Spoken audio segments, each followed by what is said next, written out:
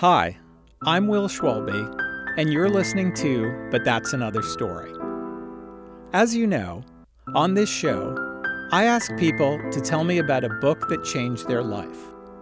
So it's only natural that when I'm chatting with guests after the tape stops rolling, many will ask me about a book that changed mine.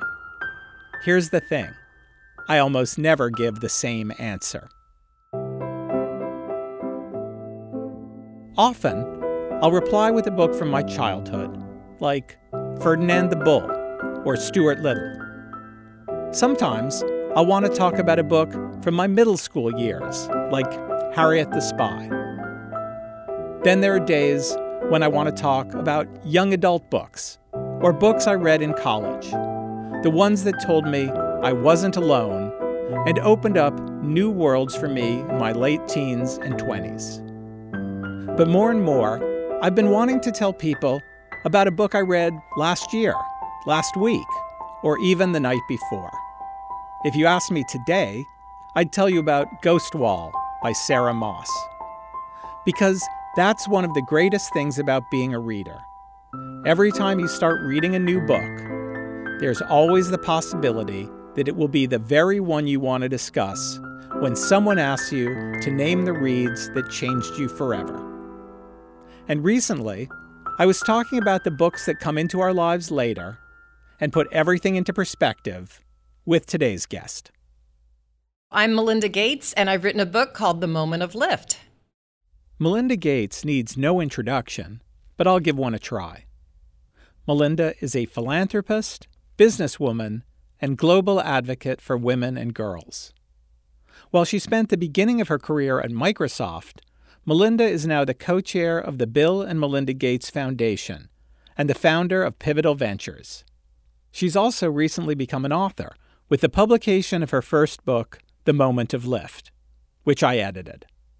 I so enjoyed getting to know Melinda over the course of working on her book and all the conversations we had about other books, all the way back to the ones she read as a kid.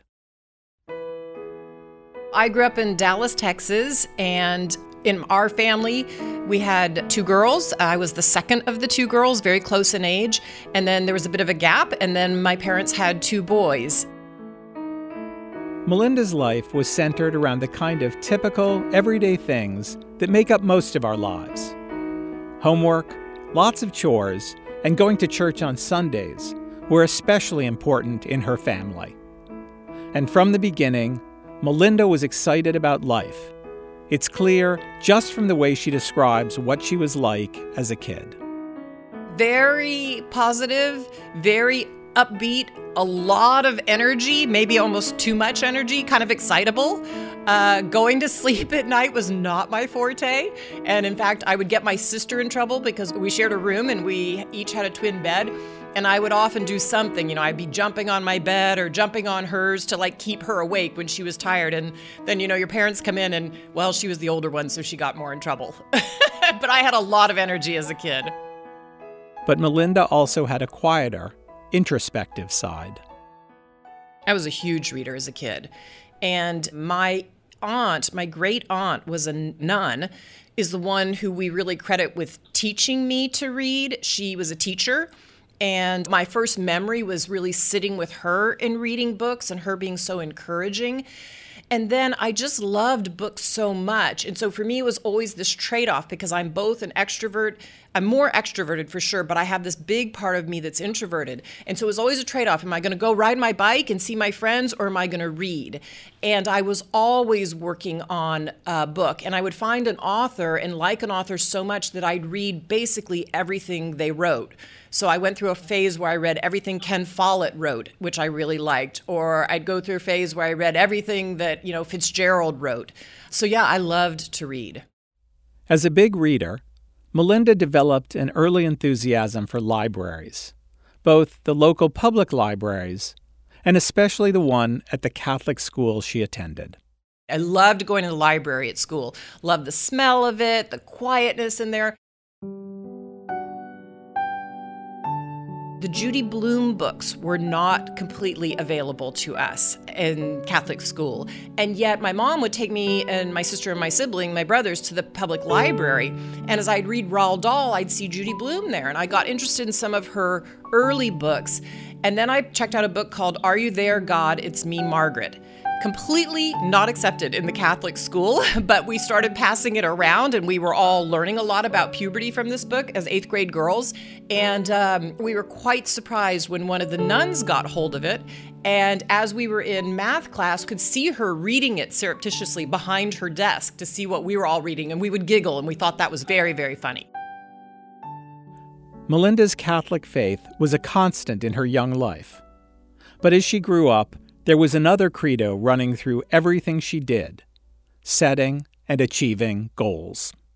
I think in my 20s, I know in my 20s, I was incredibly goal-oriented. I wrote down my goals for a month, my monthly goals, my yearly goals.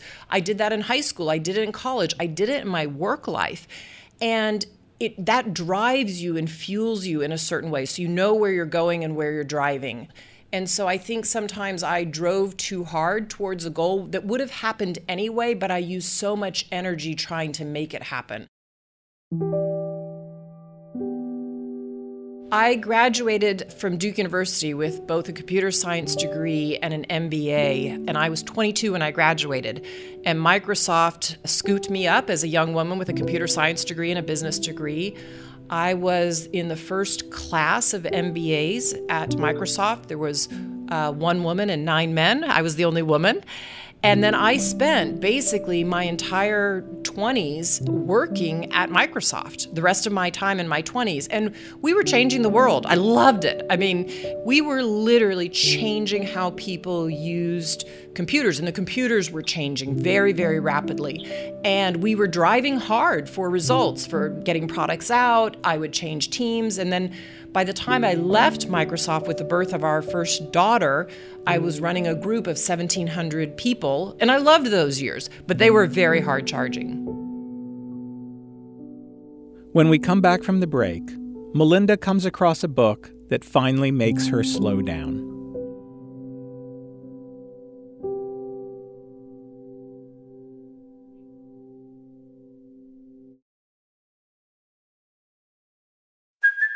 Hey, it's Kaylee Cuoco for Priceline. Ready to go to your happy place for a happy price? Well, why didn't you say so? Just download the Priceline app right now and save up to 60% on hotels. So whether it's Cousin Kevin's Kazoo Concert in Kansas City, go Kevin, or Becky's Bachelorette Bash in Bermuda, you never have to miss a trip ever again. So download the Priceline app today. Your savings are waiting.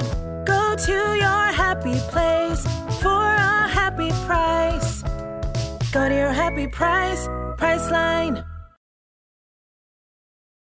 Melinda Gates had spent her early career at Microsoft always driving towards a new goal.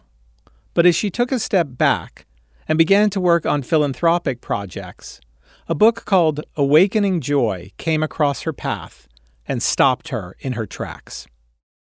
I first came across Awakening Joy because one of my best female friends, Charlotte Guyman, recommended it to me. She was reading it, and she had come across it because her son, who was then at Stanford, was in a course about joy and happiness. And he had read it, and I had known him literally since the day he was born. I watched her son, Will, grow up. He said to his mom, "Mom, this book was really meaningful to me. You might want to read it." And Charlotte was partway through it and gave me a copy.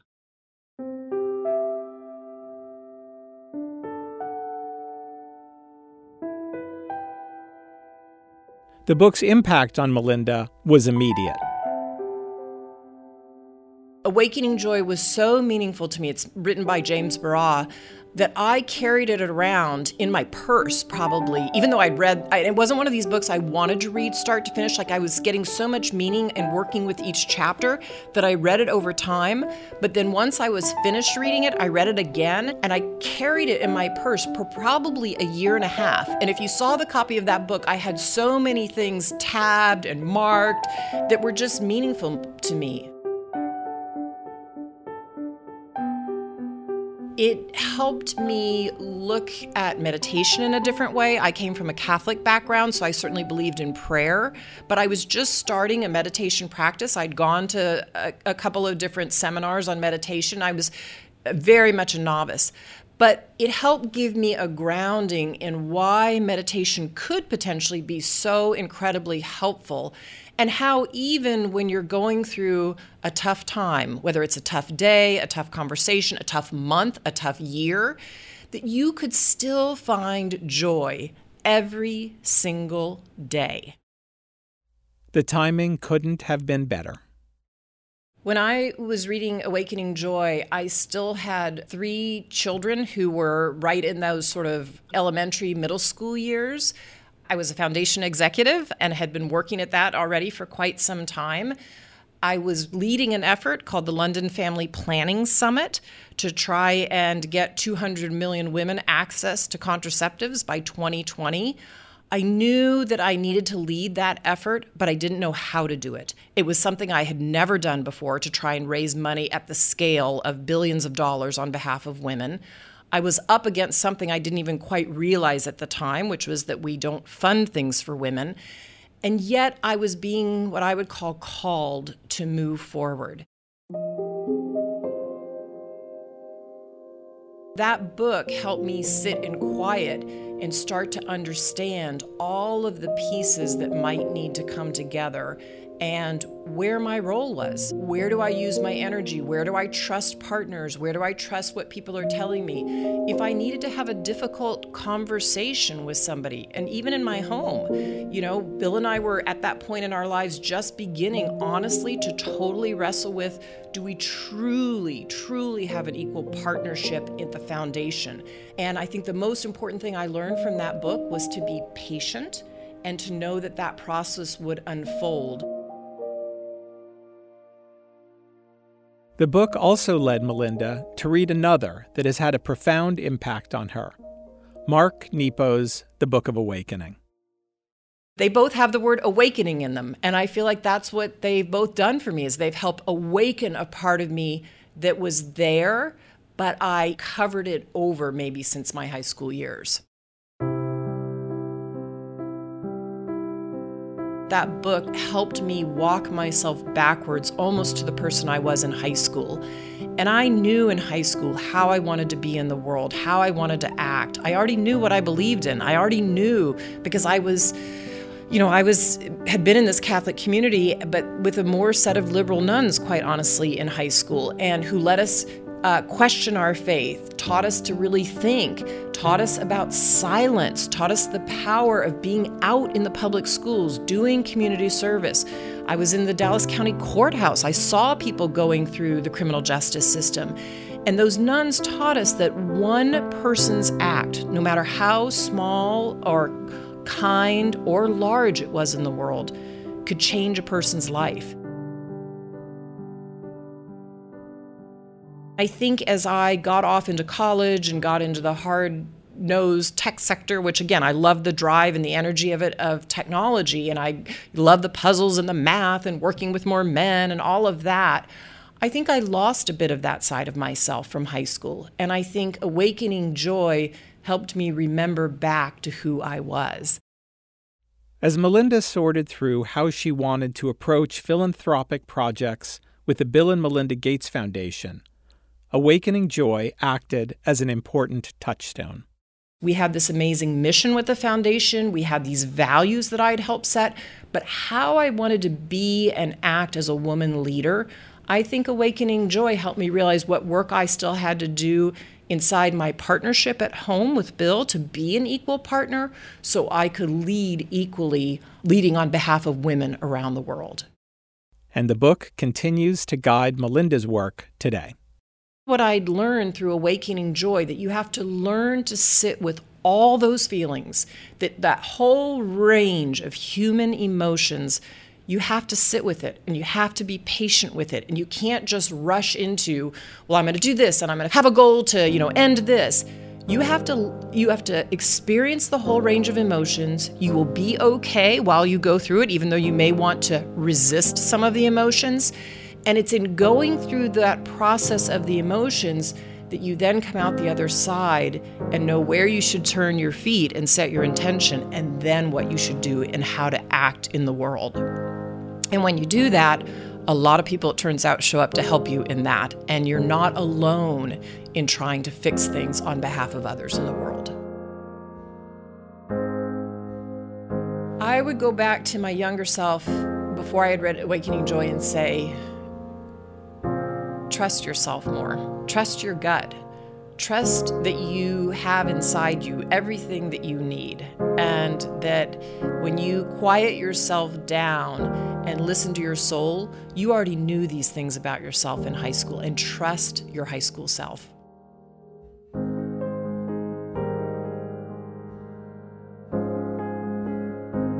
But That's Another Story is produced by Katie Ferguson, with editing help from Alyssa Martino.